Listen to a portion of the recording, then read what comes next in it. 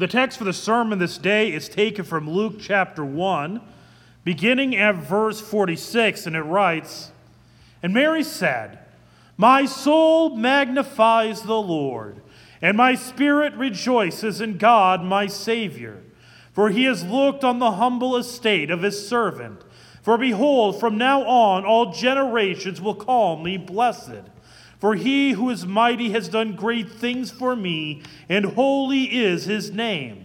And his mercy is for those who fear him from generation to generation. He has shown strength with his arm. He has scattered the proud in the thoughts of their hearts. He has brought down the mighty from their thrones and exalted those of humble estate. He has filled the hungry with good things, and the rich he has sent away empty. He has helped his servant Israel in remembrance of his mercy, as he spoke to our fathers, to Abraham, and to his offspring forever.'" This is the word of the Lord. Grace, peace, and mercy to you from God our Father and our Lord and Savior, Jesus Christ. Amen. As we come to the very end of this kind of what I'd call the secular Christmas season, or specifically the Advent season, it's kind of interesting to think about what is the message of what we are supposed to expect to have the feeling and the emotions that are necessary for Christmas. We are told, and I'm thinking, especially think about like commercials and movies and TV specials. For example, commercials will tell you all about how you can win Christmas. And how you do that, of course, is you got to find the absolute perfect gifts for everybody. And if you do that, you've won Christmas. And according to the car commercials, they apparently think that you can win Christmas by buying a car without consulting with your spouse at all about buying that car. But anyways, that's what they all say that you could go and do. Or you could look at things like many of the Christmas specials, now I understand I'm not going to get the controversial end of this. I don't know why it's controversial after how many years. But it's Rudolph the Red-Nosed Reindeer. I love it. And yes, it's supposed to be a message about not getting, it's supposed to be an anti-bullying thing anyways. That's a whole other issue.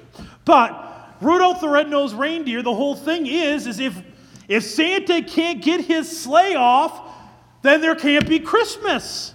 Well, because we are told that unless there are presents delivered and there's no Santa Claus, then there is no Christmas. How many different specials are all about that message? The Santa Claus movie with Tim Allen, same thing. If he doesn't get married, all right, Christmas is over. That was the second movie, if you're wondering. Or let's take a movie that is one that and by the way, I'm just going to let you know I love all these movies and all these specials. There's a reason I'm this familiar with them. But anyways, National Lampoon's Christmas Vacation. Totally love the movie. But there you have the really interesting decorating of the house. I haven't seen anybody in town decorate their house with that many lights. But there is that, of course, the movie actually points out that is not what it's about. But in the end, he's standing there and says, it's not about lights, it's not about presents, it's not about bonuses, but it's about that which matters the most. Of course, he points to his family. And granted, your family is a wonderful thing, a wonderful blessing to God. But is that actually what Christmas is about? And actually, there are many people that will say, no, I can't go to church on Christmas because that's all about my family. All missing the fact that it's called Christ's Mass, which by that word means you're supposed to go to church. That's why it's called Christ's Mass, not Christ Stay at Your Home Day. But anyways, or you could take another one. A movie that honestly might be one of the great movies of all time. Christmas movie or not. It's a Wonderful Life.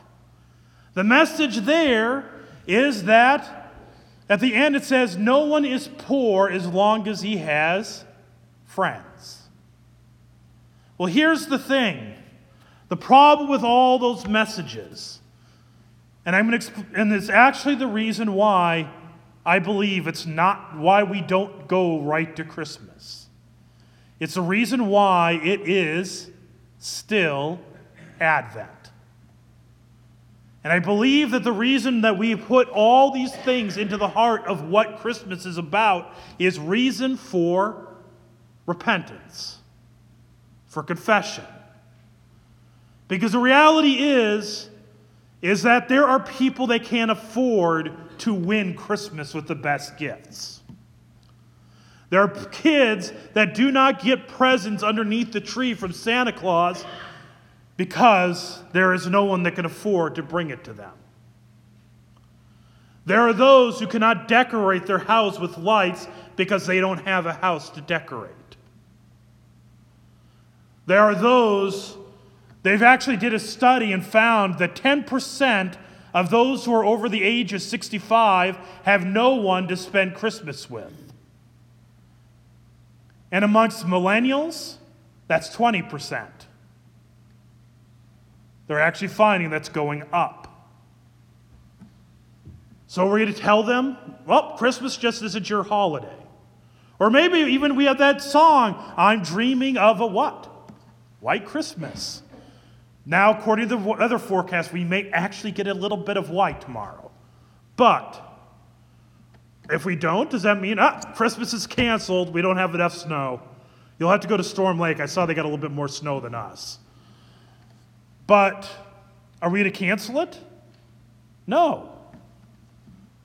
See, the thing is the theme of our secular Christmas seems to be all about our kingdom. What we have developed in our lives, what we have built up. But yet when you read the Magnificat, which was the text that I began with, words that if you've been to our Advent services and our Thanksgiving Eve service, we have been singing a version of that. My soul magnifies the Lord. That's a version of it. And actually in a little bit, we're going to sing a hymn version of it. And later, the contemporary service is going to get a nice little video version of it. Got to have a contemporized version. But anyways, this song is a song that the church has sung throughout the years. Luther believed that every single leader, every single person in authority should know the Magnificat by heart. Because in it, you have one message really stands out. He has brought down the mighty from their thrones and exalted those of humble estate. He has filled the hungry with good things, and the rich he has sent empty away. See, throughout the year, we are going to be going through the Gospel of Luke from now all the way until the end of November. And the Gospel of Luke is an ongoing theme about how God exalts the lowly. Think of Mary, a 13 to 15-year-old girl. Finds out she is pregnant with a child who is the Christ. And she receives this news gladly. But the thing we actually get details later is that Mary is a woman of poverty. Joseph is also an individual of poverty. This gets detailed when in Luke chapter 2, Jesus is presented at the temple and they bring either a pair of turtle doves or 2 young pigeons. The only people that would bring that are those who are of poverty. Those who are wealthy would bring a lamb or something of that nature. This was a sign that they were poor. So Christ was not to be born in a house of nobility or of great wealth, but to a young woman who is not married yet, of great poverty. And yet God chose this woman, and he chose to exalt her throughout the histories. Elizabeth, as you heard in the text, said, "Blessed is she who believed that there would be fulfillment of what had been spoken to her from the Lord." She says, "Blessed is the fruit of your womb." No, it's for all ages people would exalt her. There's a reason why she is called the most blessed Virgin Mary. Even Lutherans say this. And the reason is because, think about it, no one has ever been closer to God than she was. When you partake a piece of bread, have you ever eaten a piece of bread knowing that that piece of bread fed God himself? I haven't, because I don't think I'm going to get pregnant anytime soon. So, none of us know that unless your name is Mary. That's how close she was. And for that reason, she was exalted from her lowly estate. Tomorrow, when you come to the Christmas Eve service, you'll hear from Luke 2. Who is the very first group of people that the birth of Jesus is announced to?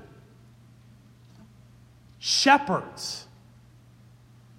Shepherds in the time of Jesus were not even allowed to enter into the temple because they were considered unclean. And yet, they were the first ones chosen to greet the temple himself when he was born. God chose those who were of lowly estate, and he exalted them. Later, Jesus, when he was growing up and preaching and teaching, he would preach on the Sermon in the Sermon on the Mount. He would say, "Blessed are the" who? Poor in spirit. Later, Jesus would tell a parable of a Pharisee and a tax collector. The Pharisee would stand there. And by the way, when Mary is talking about those who are rich, those who are on their thrones, she's not talking about just monetary wealth. She's talking about those who trust in their riches. She is talking about those who put themselves on a throne because they think they're all right, that they're pretty good. Like the Pharisee who said, "I thank you, Lord, that I am not like others." Especially not like this tax collector. Meanwhile, the tax collector was the one who was on his knees, it says, beating his chest and saying, "Have mercy on me, O Lord, for I am a sinner." And God had mercy on that tax collector. That tax collector was elevated in contrast to the Pharisee. It is even in the Gospel of Luke that we have the detail of a thief hanging on the cross saying, "Remember me when you enter into your kingdom." To which Jesus says, "Today you will be with me in paradise." Jesus himself is one who he was exalted. He was as exalted can be. He was on the throne, being worshipped and adored by the seraphim who sang, "Holy, holy, holy is the Lord of hosts," at which the temples shook. And he gave that up to be in the womb of a girl, to grow up into a life where he would be mocked and humiliated and hated. Look at our sanctuary right now. Look how beautifully decorated it is. What wonderful work the individuals of our congregation have put in to decorate this. This speaks so wonderfully to the fact that tomorrow, when we celebrate that Christmas feast, that we are celebrating the birth of a king. Not just a king, the King of Kings and Lord of Lords. But also consider the contrast between this and what it's going to look like at the end of Maundy Thursday, when this will be completely stripped, where you will just see the altar, No candles, no paraments, no flowers, nothing. Reminding you that that child would grow up to be beaten, to be tortured, to be stripped naked, to be completely emptied of all of his glory.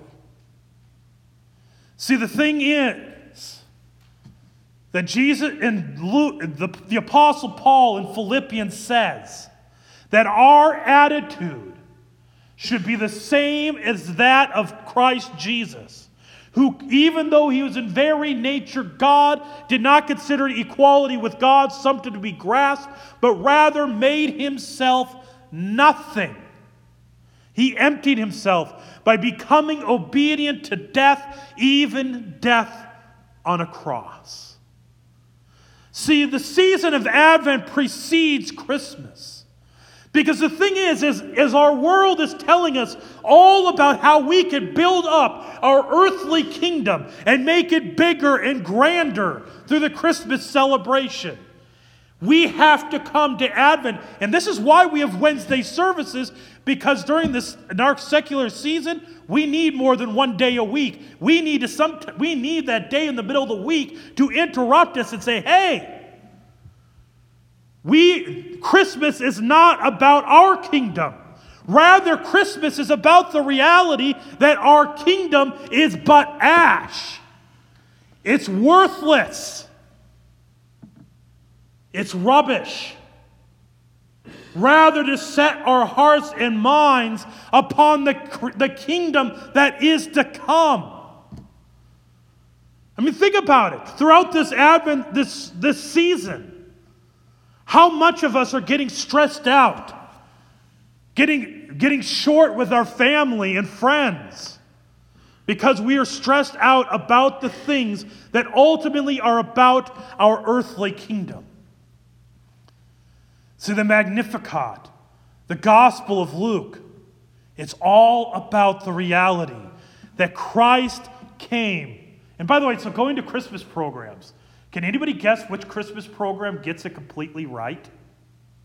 Hint, it aired on TV just the other night. Charlie Brown Christmas. Because if you watch throughout that, if you've never seen it, just go find it, pick it up, it's worth it. It's a half hour, won't take up a lot of your time. So, if you ever watch it, throughout the entire episode, there's a big emphasis on Linus and his blanket. That he says, aren't you ever going to let go of that blanket of yours? What if you have to be a shepherd? And he makes it into a shepherd's hat. He comes up with all these creative ways where he will not let go of it. But meanwhile, Charlie Brown is getting all upset. It's like he's looking at the fact that he's not getting any Christmas cards. He's getting annoyed by people, the way people are getting obsessed with the wrong things about the celebration. And eventually says, is there anybody in the world that knows what Christmas is all about? And then Linus steps forward, holding that blanket. He drops it to the ground and says, and quotes Luke chapter 2. Because in that moment, he takes security not in his blanket, but in the promise of the Christ that was born for him. And then, a little bit, and remember, this all started, if you've seen it, it's all started because Charlie Brown got a tree that was poor and shriveled, and you saw the needles falling apart. And he steps away, and he's kind of still thinking about everything, and he sets the tree right next to Snoopy's house, which apparently won for decorations. And all the kids follow after him. And they see that tree and they say, it's not really a bad tree. It just needs some tender, loving care. And they go and they grab all the ornaments off to Snoopy's house and put it on the tree and makes it beautiful. See, the season of Advent is all about reminding us that ultimately all of us have nothing. All of us are nothing. All of us are like that little tree, shriveled and broken and falling to pieces. But Christ, when he came and he claimed us in the waters of baptism, uniting us to his death, on the cross and uniting us to his resurrection, he made, in his tender, loving care, he makes us extraordinarily beautiful. See, the kingdoms that we have, it's okay to decorate your house. It's okay to give presents. It's great to celebrate with your family. But remember, the beauty of that, the wonder, the glory of that, that is not the point of Christmas. Rather, the point of Christmas is the one who is born. The reason we celebrate Advent is to get our hearts ready for him to come, that he may give meaning and purpose and value to us in our kingdoms. He makes our kingdom that is rubbish into something of worth. And he gives us out his kingdom. And then finally, to remember, there are people who do not have friends to spend Christmas with, who don't have families. They can't afford a meal. They can't afford gifts. And what are we to do if we have that? How can we, like Christ, who lifted the lowly, how can we be Christians? Christ, little Christ unto our neighbor, and share that same love and exalt the lowly. Where do we have that opportunity? May we look for it throughout the Christmas season, which, by the way, Christmas starts tomorrow at 6 o'clock, and it does not end until January 5th. It's 12 days. So, which is, by the way, that's why we say happy holidays.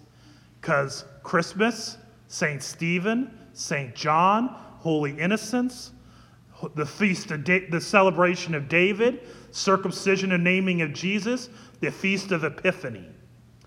Those are all within the span of 12 days. That's why we say happy holidays, because they are holy days set apart for worshiping Christ. May we do so in Jesus' name. Amen. The grace, peace, and mercy of our Lord and Savior Jesus Christ keep you in the one true faith to life everlasting. Amen. At this time, we continue by singing "My Soul Magnifies," or we're singing the hymn.